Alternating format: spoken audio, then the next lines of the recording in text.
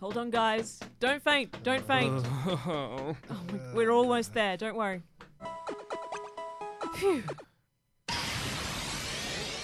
Feeling better? Kyle. Kenny. Oh no, what have I done? Kenny. Kyle. I'm just going to launch it. Kenny! Ava launch!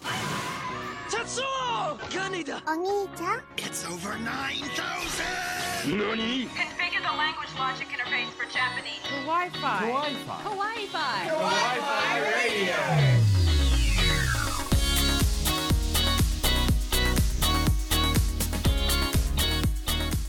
Konnichiwa, and welcome to a new episode of Kawaii-fi Radio. The podcast where we look into the world of anime and manga.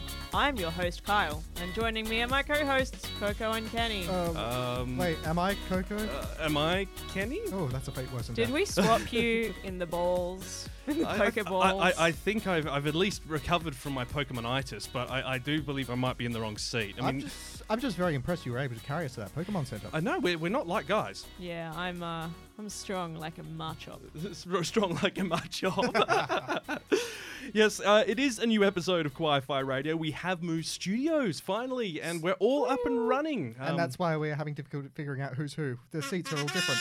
There's always a way to celebrate there, of course. And no episode would be complete without us yapping on about what we've been enjoying this season. And I think one of the standout, surprisingly short-form animes that we've been watching a fair few of has been Isekai Quartet. Yeah, I've been really enjoying it far more than I feel I should. I just love all of the little interactions between all of these random characters that would obviously never meet otherwise.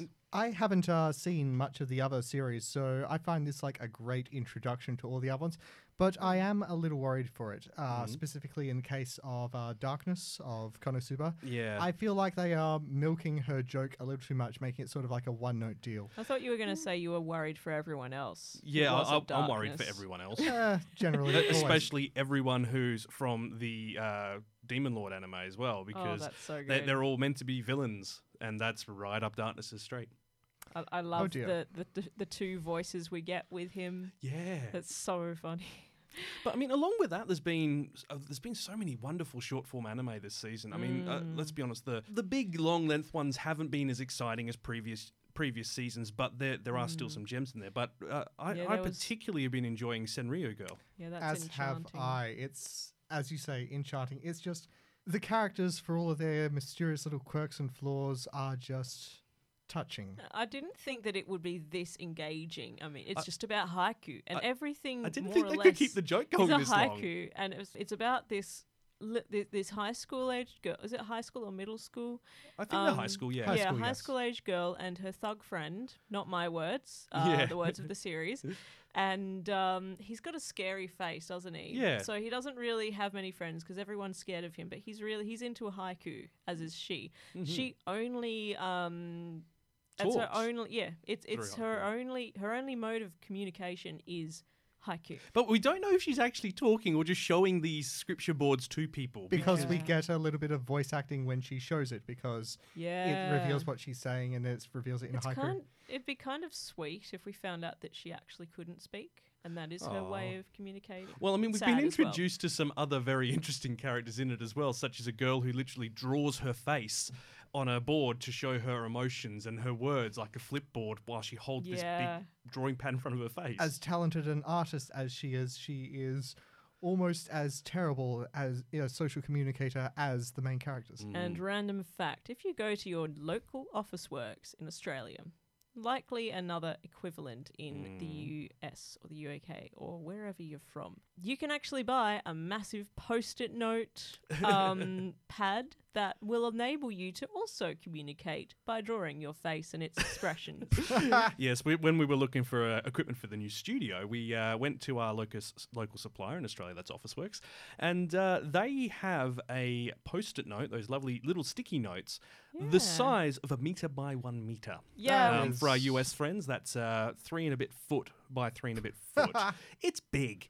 And it's sticky. It's I mean, if you just want to leave a note for your mother in the most Oh passive-aggressive my way possible. god! Yes, the passive-aggressive neighbor or housemate would have a field day if you get. Oh my!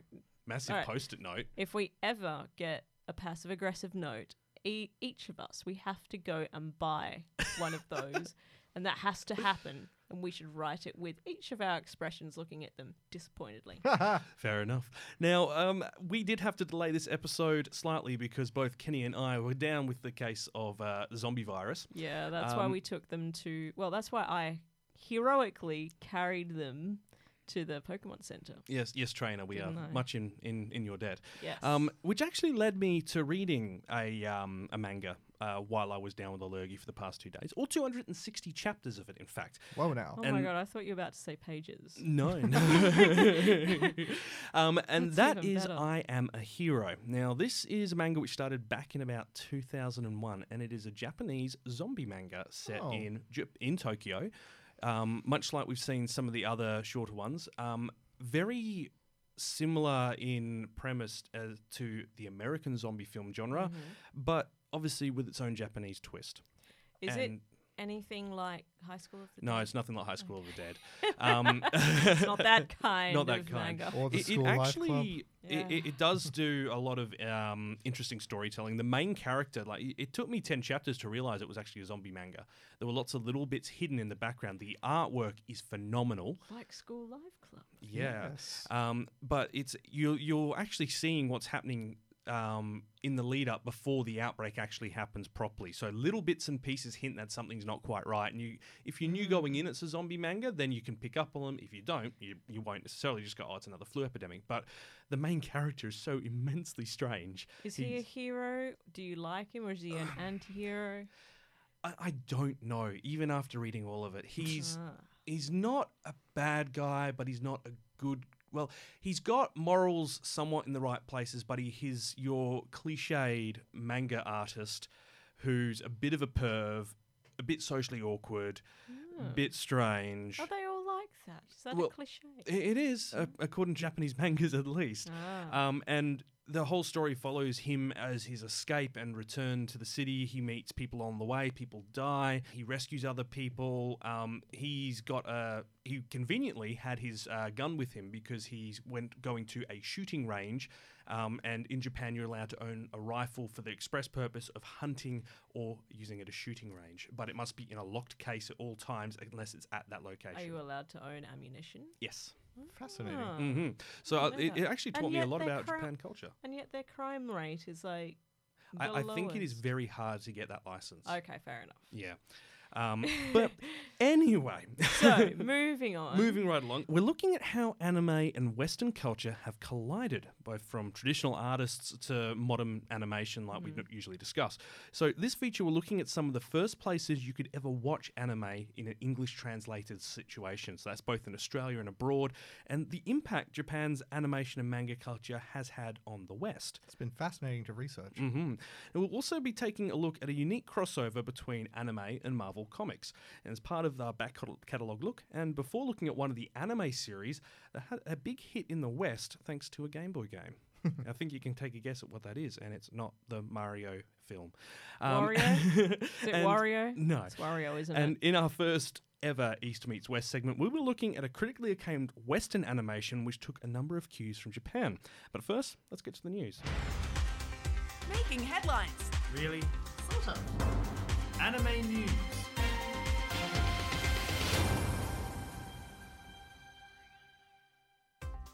Changes to the Academy Awards and a delay to the Shield Hero. This is Kawaii-Fi Anime News. Mirai has won the Movie Award for the Best Animated Feature Film at the International Stuttgart Festival of Animated Film. The German festival selects 10 nominees from a list of over 60 films each year before declaring Mirai as the top feature from the past 12 months. It's been 5 years since a Japanese feature has won the award, with Makoto Shinkai's The Garden of Words previously winning the award in 2004. The Academy presenting the Oscars has announced a change to the rules for the animated feature film category, which could improve anime's chances to reach the Oscars. Previously, the animated feature film category would only become open for entries once 8 eligible films had been released in cinemas that calendar year. Nominations will also be automatically open to members of the short and anime film branches, giving the industry a say on nominations before other members of the Academy opt in. Animated features are now eligible for nomination if they've had a screening in either the City of New York or Los Angeles County. Detective Pikachu has had a great start at the box office, becoming the best video game movie debut ever in the US, despite competing against strong competition with Avengers Endgame. The film took in $54 million in its opening weekend, coming in second at the box office to Marvel's Juggernaut, both in the US and internationally. The film will have to earn over $430 million internationally to top the current highest-grossing video game film, Warcraft. And a sequel may have already been green-lit, though questions remain over its potential writer, Sonic the Hedgehog's Oren Uziel.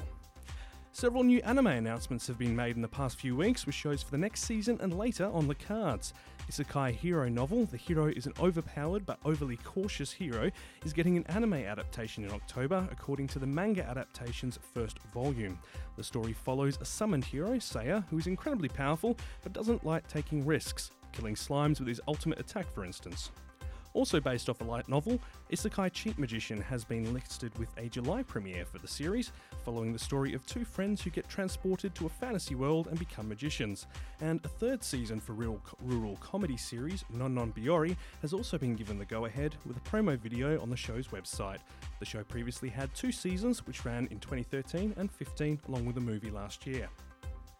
Ghost in the Shell director Mamoru Oshii is working on a new anime series due out in 2020, with the new studio Ichigo Animation.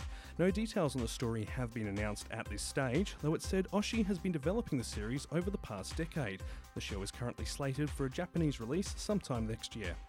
The dub for Isekai Hero series The Rising of the Shield Hero will be delayed by 2 weeks, according to Crunchyroll. The announcement by the Tasty streaming service explains the break will occur after the airing of the 19th episode on May 19, with weekly releases returning on June 5th. At this stage, the service says the delay is due to unforeseen circumstances, though no further information has been given. Staying with dub news, Season 3 of Bungo Stray Dogs has just landed on Crunchyroll and Funimation, with new episodes due out each Friday, and an English dub for Domestic Girlfriend is also in the works from streaming service High Dive. No release date has been announced at this stage. And that's your anime news for the week ending May 18, 2019. You know what? I'm surprised that WoW hasn't started an animated series. Yeah, you do make a point. I could imagine the team at Blizzard would be quite interested in something like that. It's such a doable story. It really is. It's commonly said about their animated sort of like short movies introducing new story segments that they really should just give up the whole video game thing and just make animated movies. Yeah, I mean, I do remember even back in the Warcraft 3 days, everyone was really impressed by the quality of the CG cuts for the end and beginning of storylines. Absolutely. Mm-hmm. Now, something I do want to mention from that is the new anime from the Ghost in the Shell director. A decade in the making. Oh, that has my hype. Wait. I hope it's good, but here's something really weird. The studio he's working for, they've only just been founded, and the company, Ichigo, is actually an energy and real estate company. Yeah. I have questions. I have so many That is questions. Really I really only have the strange. one question. What? Yeah. Nani? Yeah, But, I yeah, think so that's- it's going to be interesting. They've said potentially spring or summer next year. But as with any anime which is only announced like this, there is no name, there is no script, there is no plot available online. No one knows even what genre it fits into. Therefore, that release date is very vague. Most irritating. Oh, yeah. And then, of course, Detective Pikachu. I mean, I was kind of expecting it to do well. The trailer, Ryan Reynolds, offbeat kind of humor. He's excellent at marketing. He is. He did put the whole thing online. If Well- anyone wants to have a look and watch the entire thing, it's not the film, obviously. Sort of a not April Fool's joke. To be honest, it's probably one of the funniest bits of viral marketing I've seen in a while. I mean, he's done this before with Deadpool allegedly leaking the test footage. test footage. Well, that was essentially to force the hand of the studio to say, hey, look, we want this made, and now you've seen the reaction from people. I have my own little conspiracy theory that this was a planned thing, the same as he's done with this Detective Pikachu thing. It's just his form of kind of comedic marketing. Absolutely. But we need to leave this and head to what we are talking about today, which is when manga came west. Kawaii Fi Radio. And now for our feature presentation. Now featuring. So if we're going to talk about East meets West, we have to start right at the beginning. We do. As And is your sort of... Bang. Yes. It's sort of your Let's expertise, begin isn't it? right at the beginning. Okay, and we're going to start with the Silk Road, also known in China as the Jade Road. Because this is... What? We have to start right when trade was first established. I'm not Really? entirely Yes. sure that they had anime back then, Coco. Well, let's just clarify a few things now. We're talking about anime's influence on the West. Now, this is not just anime. This is manga and Japanese, Oh, yeah. comic culture. Full stop. Granted, And yeah. also art. And artwork. Yeah, it's all intertwined. I'll try and make this real fast. So, obviously, the Silk Road is very old. It was established sometimes between 144 BCE and the 1450s. It's what's kickstarted cultural trade. Philosophies were traded, religions, science, the Black Plague. The Silk Road is literally a road which wound its way through the Himalayan Alps. Is that correct? Well, actually, it's a number of networked roads. Oh, is it? Okay. Yeah. And this is all through like the area around China to get from the Asia to the East Western Africa, up to the southeast corner of Europe as well. If I'm not mistaken, it was Marco Polo who kind of made it famous through trading and writing a journal of his travels through it. Yes, and also there was a maritime Silk Road. Obviously, Japan is an archipelago. So, At least you didn't say archipelagon. Like, I mean, that would have been different. yes, just I a feel bit. like there's a story behind that, Kyle. So Japan first opened up thanks to this maritime silk route. Now let's talk about a quick bit about Sakoku, which is literally translated as closed country. Before Japan was what is today, which is constitutional monarchy, it was a shogunate. And the last shogun family to control Japan before the establishment of the Meiji period, which is the one just before the one that is right now, were the Tokugawas, and they enforced a very isolationist foreign policy for about 220 years. People literally couldn't leave the country during some of this time. Foreigners used to come in, but they were usually shooed away. Yeah. I remember learning about this in school. I never fully understood the reason behind it. Yeah, I didn't go into it too much, but it's got to do with the fact that a shogunate is what is kind of similar to martial law. It was the military that ruled. They did have an emperor, but it was more of a figurehead, and the emperor very, very rarely got involved. Ironically, during this time, one of the few countries they traded with was the Dutch. Yeah. And that introduced lemonade. Which Ramonade. became Ramoon. Get out, really? Yeah, that's how Ramoon came about. It's Western to the lemonade Dutch. passed on through the Dutch. That's so good, isn't it? Yeah. So this foreign policy ended in 1853 because the Japanese shogunate got a shock because the American Navy turned up and they were like, oh, they've got really advanced stuff. We are a little bit behind, oh dear. And so throughout the talks that they had, basically the Americans were like, you guys have to open up. So they did. Anyway, so that's where cultural trade began. Okay, and so I'm guessing from there, some of this artwork started leaking out of yes, Japan. the prints. And Vincent van Gogh is one of the most prominent Western artists who first became influenced by Japanese prints, and it started to spread from him to his contemporaries. He bought his first woodcut prints in Antwerp in about, I think, the end of 1885. And now remember that Japan has only been open since 1853. So it's about, give or take a few years, about 30 years after they broke. Yeah. So they've started sending their prints out, and people are picking them up. And they're all over the place in Paris as well, which is where he moved to after Antwerp. And he was...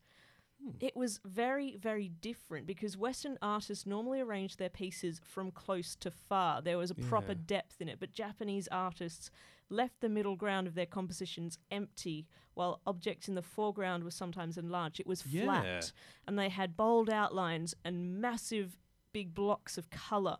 So, of course, an artist is going to see that and think, whoa, that's different. Yeah, and when you think of Western art... It wasn't so much about the blocks of colour. It was all to demonstrate depth. Yeah. So these spatial effects were so unusual that Van Gogh was just taken by them. And didn't he end up drawing his own version of one of those woodblock prints? He drew his own version of many of them, actually. Oh, okay. So from him, he like his contemporaries were people such as Gauguin and Emile Bernard, and from there it just spread. Okay. And interestingly enough as well, years later when manga was brought to France, quite a few manga authors in France have become quite famous because French have a similar comic book. The bande dessinée? Bande dessinée. Yeah. So it was, I guess, more palatable to them, and which explains the strong connection that you have with anime in both France and Italy, because Italy also has a similar culture around comics. Of course, there we go. That was actually kind of where I started my search in this thing. I was trying to look at where manga anime really hit the West. There was no real defining moments. It's like all these sort of things are very, very slow crawl, things sort of seeping in everywhere, whether it was America, Australia, England, all these places. But yeah, I found an old article from France where concerned parents were talking about the influence of a certain anime called Kiandi Kiandi, or Candy Candy.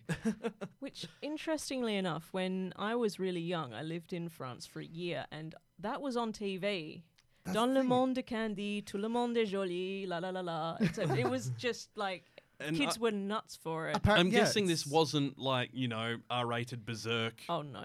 This was the single, frilliest, girliest, absolutely cutesiest thing you've ever seen. So, of course, parents were terrified. Oh, yeah, of course. Too much moe for them.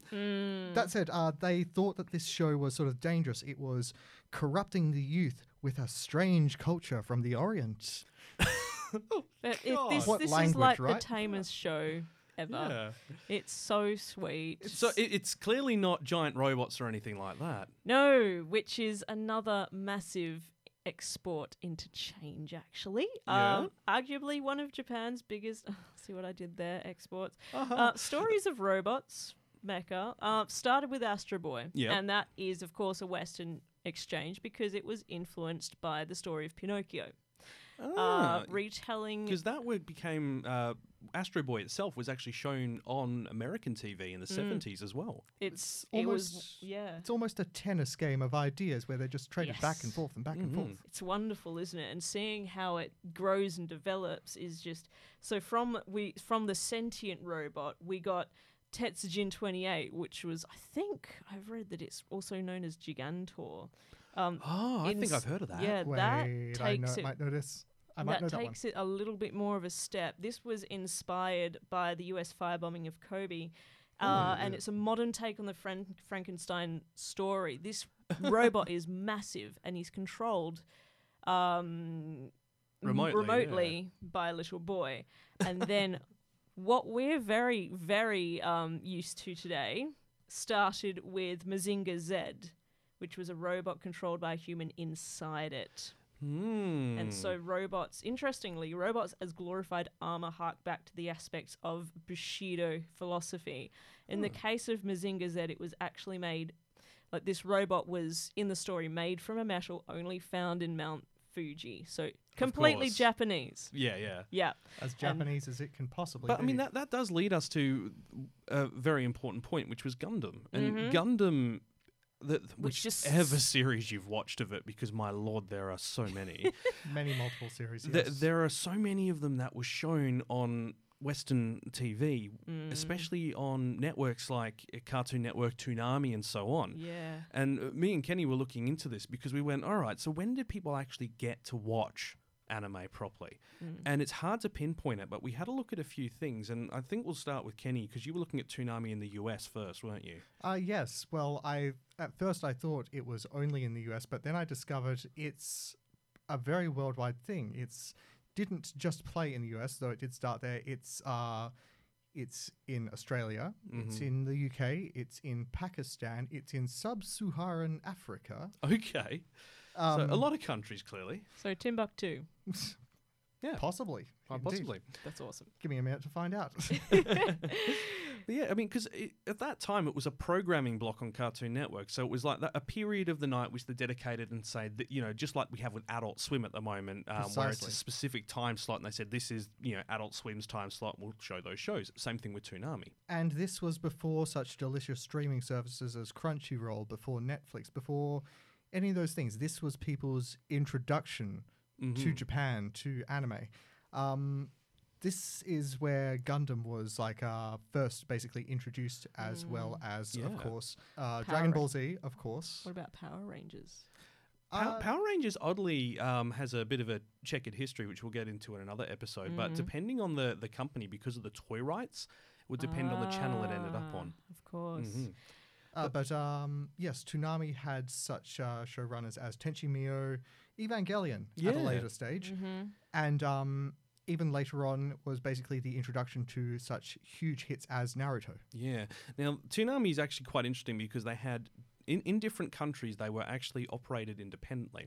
So you have the one in the US, which did look at all different aspects of anime, and it was a programming block. In the UK, they had that programming block originally since, I think it was 2000. In 2003, they turned it into its own channel.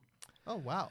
Here's the thing, though. It wasn't the content you would receive in Australia or the US. It had martial art films on there, along with anime series, Western cartoons, and the dedicated Adult Swim programming block. That sounds pretty good. It was marketed towards male teen audiences, but it didn't show any content above G rating. Yeah, you can see the contradiction here. So all these audience members are crying out for something like Neon Genesis, Trigun, Cowboy Bebop. They want none complex of it. stuff. They got Pokemon, Yu-Gi-Oh, but I also worth noting these are all the 4Kids dubs, i.e. Christian household friendly dubs, and so that basically didn't sit well. So it didn't do particularly well. And then in 2006, they pretty much committed seppuku and relaunched it with a focus on teen soap operas, sitcoms, and non-animated shows. This ultimately killed it completely in the UK. Well, was this something that maybe perhaps had to happen for the greater good? Probably. So what's the UK took a while to get into anime compared to the rest of us, and Australia and America got into it a lot earlier because of that closeness with Japan. I mean, Australia's version of it just came from a sort of a copy from the cable network. We were getting it on Foxtel, or at least the rich kids were. And that ran from 2001 to around 2006. It was cancelled around then, as it was for a little while in the US. Declining ratings saw that despite it having all these things and a very dedicated fan base, it went under for a good couple of years. Then something interesting happened. So, a bit of backstory for Cartoon Network. Every year on April Fool's Day, to ring in the day, they play The Room, as in the Tommy Wiseau movie. What? Really? That is something which I don't think we can cover on the show unless it's made into an anime. Oh my god, please someone make it into an anime. I'd love to see it. But so, what happened was that this has been going since the early thousands. Every year, April Fool's Day, that happens. On 2012, it sort of changed. It played the opening credits, and then it was cut off as the mascot for Toonami, Tom the Robot, turns it off and says, sorry about that, I just visited my doctor. It turns out I have a case of the April Fools. And basically announced that Toonami would be returning. Huge new lineup. But obviously, that's on April Fool's Day. Everyone's going to think it's a joke. Yeah, it was. There was mass confusion until the day later when things actually launched and they had Bleach, Death Note, Dead Man Wonderland, rehashes of all their old classics and new favorites. That's so good. Yeah, it was a return to form. Still going in the US. But I mean, this is looking at what we have with the broadcast mediums, but home media and cinema were a big part of this as well. And oddly enough, as I mentioned, obviously in Australia and America it was fine. We got it through SBS and other groups and so on. In the UK, they didn't really have anything until about 1987. Now, there's a BBC documentary which aired in 94 called Manga. And it's presented by Jonathan Ross, of all people. And this was around the time anime was starting to take off in the UK. It was literally a couple of years after Akira had come out. And you can actually find it on YouTube, and I'm going to put this link up on our Facebook so you can have a look. The whole 30-minute documentary's on there. It's appalling the way people from the 90s talked. But while some anime, had aired there, it took a lot longer for it to reach those UK screens, and this resulted in local producers, a company called Manga Entertainment UK, who do not produce manga but produce anime and release it in cinemas and home release, to actually launch. That actually came up a lot in my research. There was plenty of negative press during the Akira years, during times when these big movies were coming out. It was often referred to as the negative slur Japanimation. Yeah, but that means something entirely different now, doesn't it? It does. So this Manga Entertainment was founded in 1987 officially, but they didn't start doing anything till 1991 to organise the distribution of Akira into the cinemas. And it's released hundreds of titles in cinemas and for home media as well, so your Blu-ray and so forth, and even was a financial backer for some animes such as Ghost in the Shell. I sense a butt coming. Well, it also has the horrible honour of producing a range of very poorly received dubs. Very poorly received dubs. You got examples there? No, I'm not going to go into it.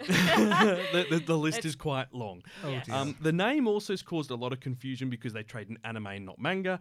And when despite opening in the UK, they actually opened a branch in Australia in 93 and the US in 91. The Australian one worked alongside Madman Entertainment, which is Australia's version of anime distribution, which was founded in 96, and they actually Madman eventually bought it in 2008. The US arm went under, and that was in 2011, right after they released Redline. Oh. And you think Redline would have helped because that's a seminal film. That is pretty epic, That's to be one honest. of the big anime films. It's listeners, check that one out. We will cover it in a later episode. But I guess that kind of wraps up the East meets West exchange a bit of it. I mean, there's far too much to go into, but that's a kind of a brief overview. Please have a look online, and we will obviously post that link to the YouTube video online as well. But we've got to go to a very, very strange connection between Western comics and Eastern animation. Kawaii Fi Radio. I think I watched that as a kid. Oh yeah, I remember that. Back Catalogue. Yes, in this back catalogue, we're talking about Marvel anime. I think I caught this a few episodes of it a while back. So this aired between 2010 and 2014, and it was a collaboration between Marvel Entertainment and Madhouse Studios in Japan. And the aim was actually to reintroduce the characters to Japan because Marvel comics were not selling well in Japan because they're competing with the massive deluge of manga. It feels like kind of a tall order to try to compete with anime and manga it's all in established, Japan. isn't it? It is. It's Very. already there, and it's been there for decades. So the idea was actually to create a separate universe of manga, anime-focused, Marvel stories. So Madman was literally given full creative control to do this, being guided to do so by incredible comic writer Warren Ellis. Oh. Yeah, so, and if you don't know who Warren Ellis is, he's responsible for many of both Marvel and I believe DC as well's Yes. best storylines. He is an incredible writer. You're a fan, aren't you, Kenny? I am indeed. I've And been this following work a features while. Japan as a setting for all the stories. So there's 4 different series. Each of them got a 12-episode run each. There's 2 films as well, which I said afterwards. The first one, of course, just like the cinematic universe, started with Iron Man. And Tony Stark goes to Japan to produce a new arc reactor power station and showing off a new type of armor he's made for others to wear when he retires. The Iron Man Dio. I wonder what that's going to do. It might maybe betray him. What? What? You thought I was a superhero, Really? but it was me, Dio. The Dio. Oh, far out. The armor goes berserk as any giant robot does in Japan, and Does it's up it to Iron tell Man to get it him- under control. Does it tell him that he didn't realize, but it was him, Dio? All along, All yes. along. The amount of jokes that can be made from the series, it's incredibly meme-worthy. Turns out there is a secret society in the shadows, an evil organization based on the Zodiac. Yep. The first enemy he fights announced itself, I am Cancer. The internet had a field day with that one. Dear Far me. I have caught a fair few episodes of this, and the animation's beautiful, as you'd It expect from is. Madhouse. I saw one episode, I believe, and far out. I know I say that a lot, but it's well it's done. The lighting's great. well done, and it's quite they are quite accurate on how they depict the characters as far as animation. Tony does look obviously like how that you'd bit imagine like a the samurai. Japanese would animate him. Oh, Yeah, it's great. So it features the JSDF Ho Yinsen. If you've seen the Iron Man films, he's the man in the cave in the first Iron Man film that helps Tony build his armor and dies. Hey. And obviously, they then have a brief crossover with Wolverine, similar to how obviously we see things happening with in the cinematic universe, where they have that crossover at the end to introduce the next series. That then brings in the Wolverine series in 2011, where Wolverine's girlfriend, Makio Yashiya, who went missing a year prior in the comics, suddenly appears to be kidnapped by her father and taken to Tokyo, and her father turns out to be the head of a Japanese crime syndicate involved in illegal arms trade. So Wolverine, of course, goes on a quest to rescue her. That sounds somewhat familiar to a certain big-name blockbuster movie. It does, doesn't it? Yeah. And it features some of his longtime foes and friends, Omega Red, who is basically one of the Weapon X candidates after him, who's absolutely bonkers. Mm-hmm. And then there's Yukio, who was in the Wolverine Samurai film and also in the recent Deadpool film, and even Cyclops, which then leads to the X-Men X-Men. series in Hey. 2011, which is set after the Dark Phoenix arc and the death of Jean Grey. So you can see how these all interrelate and they connect. This one is once again goes straight down the Japanese angle using a Japanese mutant armor who appeared in the late 2000s, and she can create like a psychokinetic armor around herself and appear as a giant robot sort of thing. Kind of cool, very Japanese. Very much so. She's abducted by the villain group, the U-Men. Not the X, not the Y, not the Z-Men, the U-Men. They're stealing organs of mutants for some reason. Not sure on the story there. It contains all the characters you'd expect from X-Men, so Cyclops, Wolverine, Xavier, Storm, Beast, Emma Frost. They were all introduced in their own ways from the first episode. I remember that part very vividly. When you said U-Men, I'm like, are they like U-boats? They just sort of Yeah. surface and just go, ha! It was Yeah. us all along. But I was thinking their motives are so unusual that people are like, and thus they were named. yeah.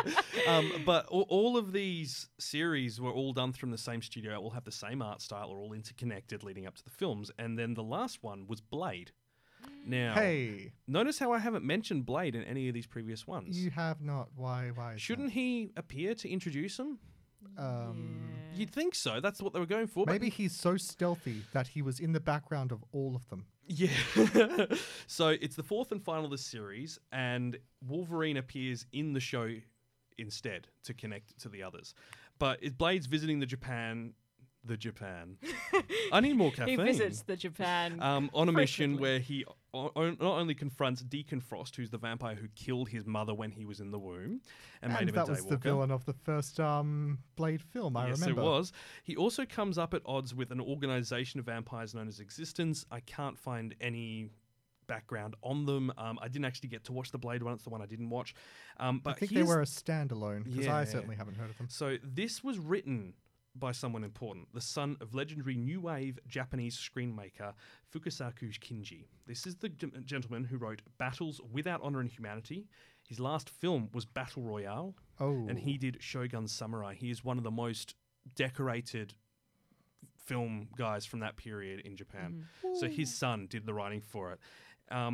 Wolverine appears in the show, obviously only character not to appear outside of them, but then they have two films, which is Iron Man Rise of Technivore and Avengers Confidential. Technivore? I Vor? don't know. Not going there. No. Let's move on. I watched a little of it myself, actually. It was about as anime as it gets, actually. Yeah. Kind of reminded me a touch of Akira. But this is the thing, like there is a strong connection here between Marvel and Japanese animation and manga from about the mid-2000s. There is a Spider-Man manga. There are manga for Inhumans, for X-Men. There's currently just finished a second season of an X-Men anime as well, which is separate from these, which came later. Actually, I believe I saw a live-action Japanese Spider-Man TV show a very long time ago. He had a giant robot in the Did he have a style of sword? X-Men, and yes, the giant robot Hell had a sword. yes. This was Because we have seen as well how Japanese culture has influenced things with like hentai kamen, which we won't obviously go into because this show must stay PG. But there is a strong connection between that show and Spider-Man and several other Marvel characters who are gloriously ripped off. But on the note of that, we should talk about the exchange that went the other way, which is to do with Western animation taking hints from Eastern. Wi-Fi Radio. I'm not sure that's actually an anime. I don't care. It doesn't matter. East meets West. That's right, it doesn't matter because we're going to be talking about... Avatar: The Last Airbender. Not the film. No. We'll get that out of the way quick. Yes, the animated series that ran from, what was it, 2005? Yes, that was from 2005 to around 2008. Because, I mean, me and Coco hadn't actually seen this, and you made me and her sit down and watch it over several weeks. It was a proper binge. I watched the hell out of it when it first came out. I was living at my cousin's place for a while, and they had Foxtel, so I got to see all of the first series in one big packet on Cartoon Network. It was wonderful. Really, it still stands out as one of my favorite animated series of all time. So, bit of backstory. This all takes place in a mysterious world where people can move the elements. Some people are born with the ability to have an attunement to the earth, to water, to air, or to fire. Kind of bending it to their will. Precisely, as the name suggests. They are like earthbenders, waterbenders, and such like that. And these people live in a certain harmony. They have their own countries. And there's only 4 elements, isn't there? Fire, wind, water. There's no heart. No this hearts. isn't Pokemon. There's no child there standing with a live There's no beating heart Captain going Planet. doo-dum, Our powers combined, I am the Avatar. And there exists one person in the world, only one of these people at any one time, who has the power to control all 4 of the elements. That's the Avatar. Exactly. Much like the Dalai Lama, whenever they die, the Avatar is reborn somewhere else in the world in sort of sequence with the elements into one of the tribes. Now, this all changes one time when the Fire Nation attacks. And there is the beginning of a very continuing meme. Exactly. Basically, along with this wonderful meme as well. My cabbages! I was wondering where that sound file I went. thought you were going to play a little bit of, what was the song? Burn Baby Burn, Disco Inferno. No. Secret Tunnel. Secret Tunnel. Also from there, which we never understood until we watched it. This show that was breeds great. so many little memes, so many little in-jokes, because its community is very dedicated to the show and falls very much in love with it. It is beloved. There is a reason for this, I think. Well, what I've been personally able to gather is because of its themes, because it treats its viewers as adults. Yeah, which is what a lot of Japanese animation does. Precisely. That's why it really grabs at people's imaginations, because there was another series, the Batman animated series, that dealt with death, that dealt with murder, that dealt with like these Mental illness very as well, right? exactly these very, very harsh issues. Much like that, Avatar deals with war, imperialism, literal genocide. And very complex characters. Exactly. Oh, the redemption arc for a certain character who shall not be mentioned because spoilers, because you you at home must all watch this. I feel like everyone needs to watch this as spoiler-free as possible because it's so worth it. The questions that these shows ask on like destiny and sort of like fate, deeper meanings behind all that sort of thing. But it even touches on contemporary matters like identity, discrimination, marginalization. Yeah, it does, doesn't it? Messages can be sort of heavy-handed in the first series, mind you, but I don't think it takes away from it, and it only seems more natural as it goes along. And as mentioned with character arcs, everyone develops, everyone grows and learns, and I could talk about this for days. All right, so let's have a look at the background of this, because obviously it's a series which was actually created by a Western studio, not out of Japan, and it has a very similar look to Japan. But where did the people who came up with this idea work before it? Because surely they must have some sort of Japanese influence. Oh, they had plenty of Japanese influence, but not in their work environment. This comes from Brian Konietzko and Michael Dante DiMartino, pair of animators for Film Roman.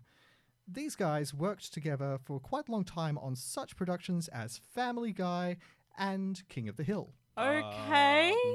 If you guys know Wow. these, they're Yeah. very Simpsons-esque TV shows, Yeah. very American. I guess at the same time, the characters in those shows are complex. At the Oh, same of course. aren't they?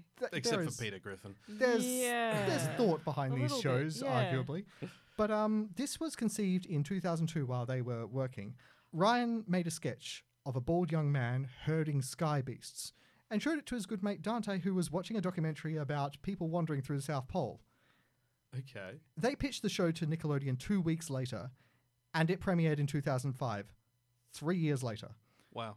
Between then and now, it's just won all of the awards and captured imaginations everywhere.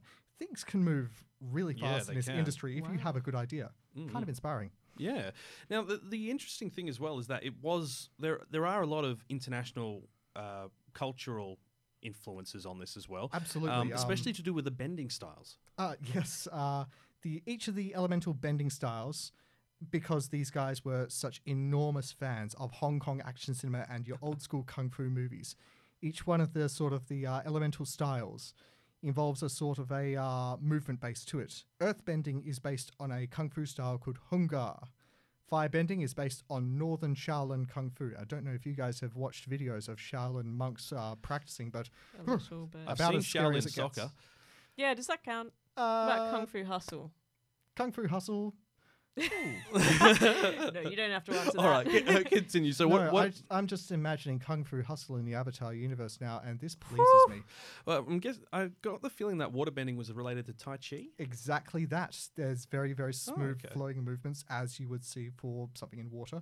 Airbending is based on something called Ba Gua. It's similar to Tai Chi, I think. Okay. There is a lot of research on this, and the amount of forum arguments and like debates that the fans will go into about name conventions, wording, and each of the different elemental styles.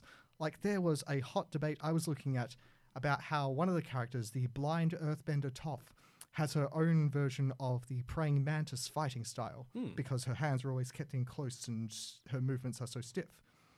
And yeah, that's what this series breeds, just a dedicated fan base just who... It's relevant to everyone, isn't it? I'd say so, yes. Oh, yeah.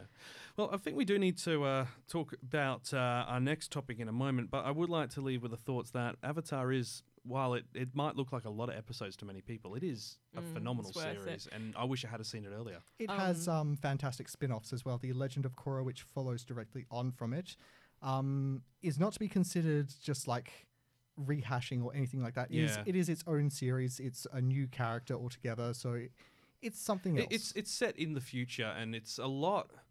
It Kind of shows like how the world can steampunk. change. Yeah. Very. It's like Yeah. there's automobiles and stuff. And there was, of course, the Shyamalan film, which shall Look, not be named. I haven't seen the film, but I kind of feel a bit bad for him because by all accounts, the guy is an amazing dad. And his kids loved the show so much that he just wanted to make him a film. And you know, like maybe when, he should have done a bit more research but, then. Yeah, but you know, it kind Harsh. of reminds me of like, you know, in Christmas, if your parents are like, you know, what do you want coming up? Say you're like, oh, I want a Barbie doll, Yeah. right? And then you unwrap the present, And and it's a Bratz.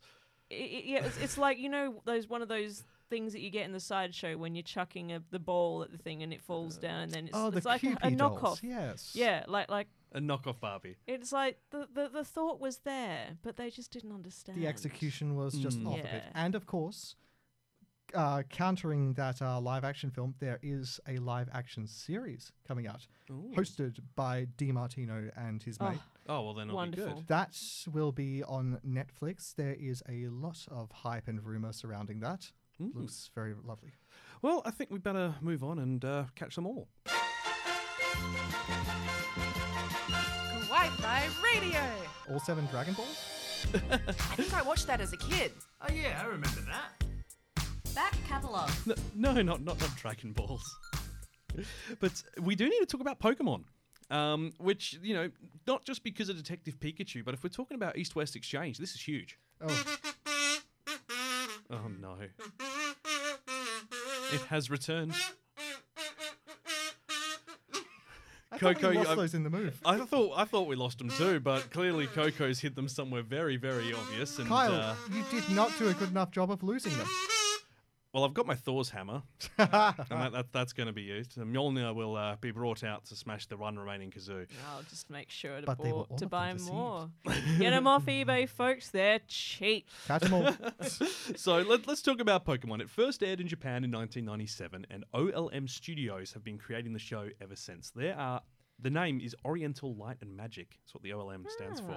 And they create other series that don't really fit with this, such as Berserk and Steel Angel Kurumi, which we won't go into, but we did see that a few years ago, and Deltora Quest, which we'll mention later on. Hey. And it began international syndication in late 1998. Now, it's had over 1,000 episodes now, which is crazy.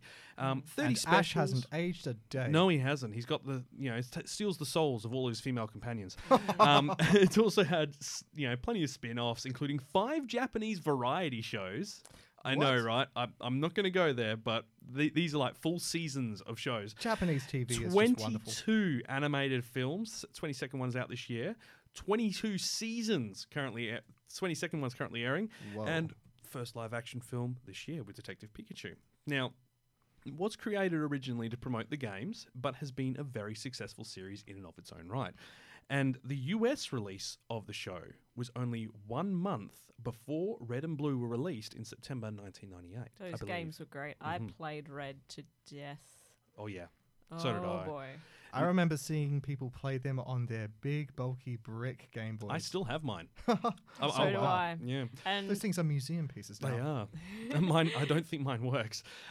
The first 4 seasons were cell animated, but everything since there is digitally animated. So if anyone's trying to sell you Pokemon cells on eBay, which are of anything after the 4th season, beware. They're not real. Because you have been trying to make a collection of anime cells, haven't you? Yeah, well, we managed to get hold of one in London when me and Coco were visiting over there, and of Goku in Dragon Ball Z, and certificate of authenticity and all that. And then since then, we've just had a look around on eBay and saw what we could find. You know what, though? I would love to get hold of an animation cell from episode 18, which is one of their banned episodes. Yes. Now Banned in the US. So Pokemon has the terrible history of having its episodes banned internationally in different locations for different things. They miss the mark. Now, are these bans happening for reasons like for kids? Yes. In some cases, yes. In other cases, cultural sensitivity at the time. Yeah. So what was episode 18? Episode 18 is an episode called Beauty and the Beach. Oh, no. Yes! I think I know this one. I think everyone's heard of this one. Misty takes part in a bikini contest only to find that Team Rocket, Jessie and James are also taking part. How is James in the contest, you may ask? He's in very good drag. With inflatable boobs. Yeah. He literally in this episode, he doubles their size, grabs them and says to Misty, "You participated 10 years too early." She's a child at this point. Well, yeah, they're 10 years old. Now, we should actually mention the plot for anyone who's unfamiliar with Pokemon, but Pokemon follows the adventures of Ash Ketchum, 10-year-old Pokemon guy who, Pokemon trainer, goes and gets his first Pokemon for Professor Oak, and that's a Pikachu. He's known in Japan as Satoshi. This is in a world where there are monsters roaming around that you can catch in these little cyber balls and use them to battle other people's Pokemons. Now, we imagine you probably would be living under a rock if you hadn't heard of it in some shape or form. But this then brings us to what I would like to talk about, which is the banned episode, which is The Legend of Mineru, which is the Japanese word for Dratini. Now, this is set in the games, there's an area called the Safari Zone, which is like a safari area. You go in, you get a limited amount of steps you can walk to catch Pokemon in. Special balls to catch them with. Yeah, you can throw them bait, food, and so on. Now, it was banned by 4Kids, this episode, for 2 reasons. The appearance of firearms, which was the first in the Pokemon series. Now, some sources cite this as its timing. Very unfortunate timing. It starts airing in August, in America. The Columbine shooting was in Oh. April 99, and this is episode 35. It's pretty much bang on when the shooting would have happened as far as their broadcast schedule goes. Yeah, So that'll obviously you can't at that point be showing Yeah. guns in a child's show. Mm. So the Yeah. 35th episode of the original Japanese series was never released over here because of that. The other reason, Meowth has a Hitler moustache as a disguise. What the? And we're not talking just like a silly one. It looks bang on like it. Japanese sensitivity coming through I again. mean, someone could make the case that he has a Charlie Chaplin moustache. Well, some could. Oh, However, Chaplin. I believe there is a moment where he raises his arm, which looks like a salute. Oh, okay, yep. So- That'll, yeah. Yeah. Now, That'll do it. 4Kids, we know for a fact, does have this episode. They just didn't dub it because they use footage of it in the Poké Rap. Because it's the only place you can see a Taurus. It's Oh, the wow, only place you can see a Rhyhorn. It's So the only place you can see a continuity, Dragonair. yes. The removal of this episode led to continuity problems. Oh. Yes. So Ash captured 30 Tauroses, which later appeared in episodes in tournaments, and they were never addressed where he got them from. Has anyone ever considered whether it was a good idea to give a 10-year-old A monster. monsters to Yeah. like catch and fight and I mean, like, 10-year-olds? your standard people? starter 3 Pokemon are a Charmander, a Bulbasaur, and a Squirtle. Squirtle blasts water from his mouth. No big deal there. Bulbasaur has little razor leaves which can cut apples. And vine whips. Yes. Yeah, Which, that's a bit- you know, there's questionable stuff there. Yeah. But give a kid a Charmander. That's asking for trouble. It's like That's like saying, I here, saw a have an comic on that recently, actually, and it's like, you know, a Bulbasaur is lying in the bed and it's crying, and the trainer's going, "It's okay, you've just seeded the bed, it's no problem," as in its seed. Then it's got, you know, the the Squirtle, and it's like, "Oh, you wet the bed, it's all right." And then the third panel is a man outside his home quaking backwards and forwards as his house goes up in flames behind him, and the Charmander going, "Cha cha!"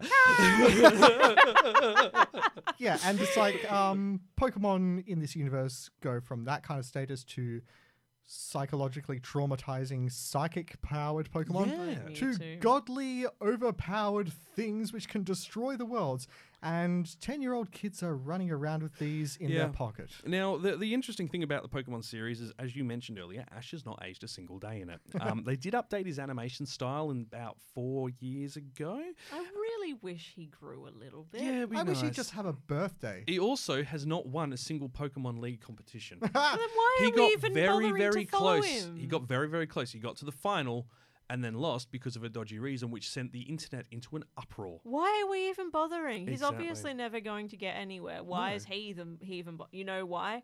Because he's stuck in a loop. Yes. He's stuck in a loop and But- he can't get out. On the note of getting stuck in a loop, we need to talk about another band episode. Oh, yes, I did have something about This is to do with Porygon, isn't it?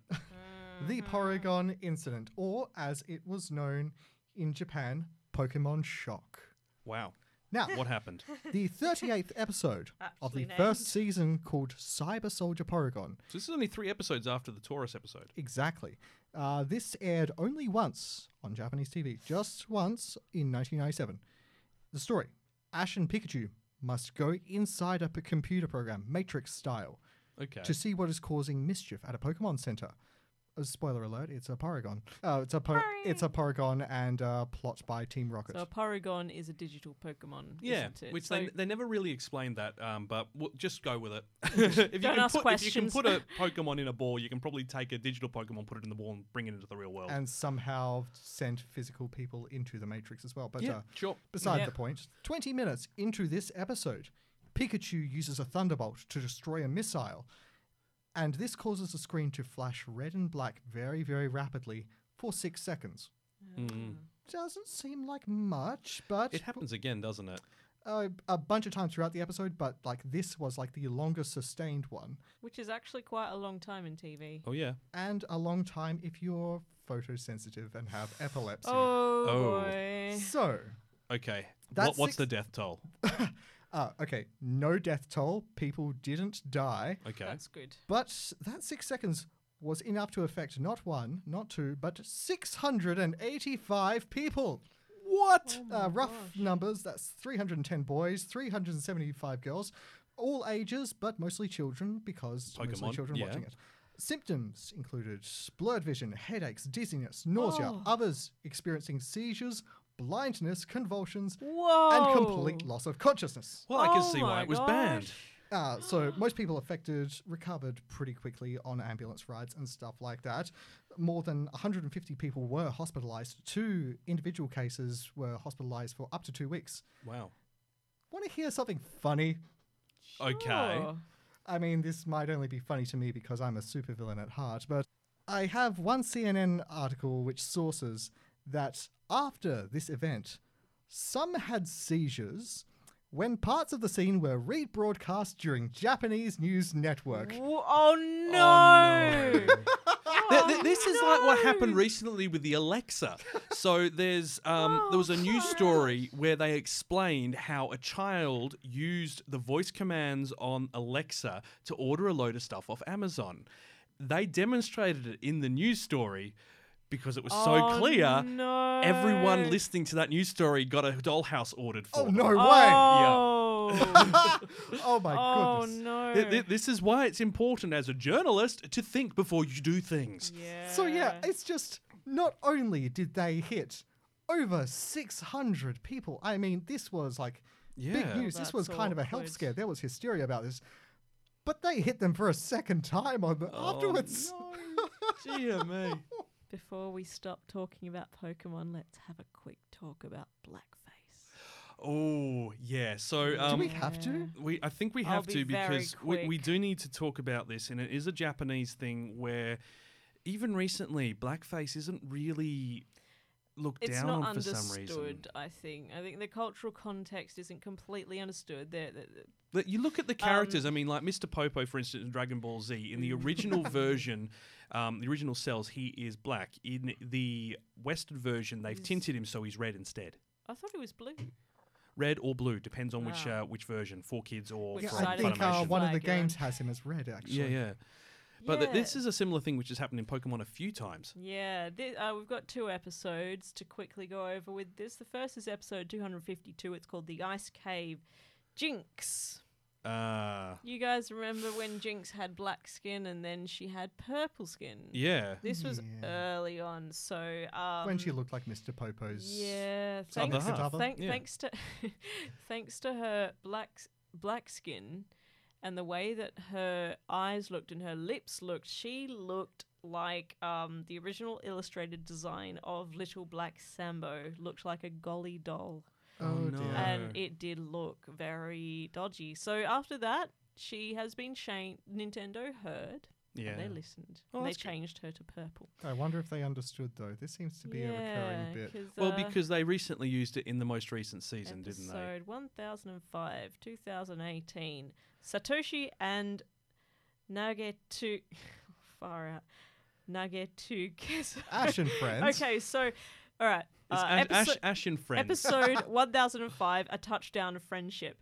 This episode revolves around the Pokemon called Passimian, and during the course of the plot, Ash wears face paint to disguise himself as one of the creatures. Now, Passimian is a white and black monkey Pokemon. Yeah, but there are bits that he should have painted on his face white, he painted black, and it looked real dodge.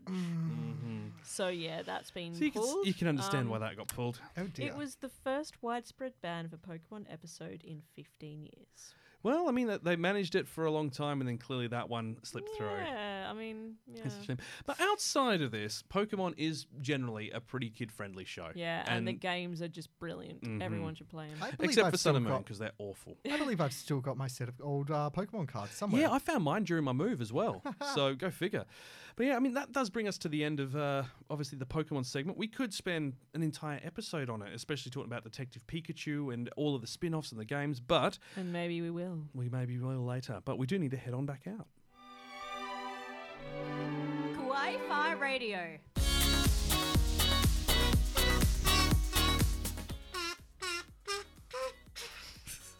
I really am going to have to find a way to take that off you, Coco. She's only going to have What? another one later. She always has a kazoo on her. All She's right. like a ninja. I have one last note to talk about with East Meets West, and it's a very Australian note.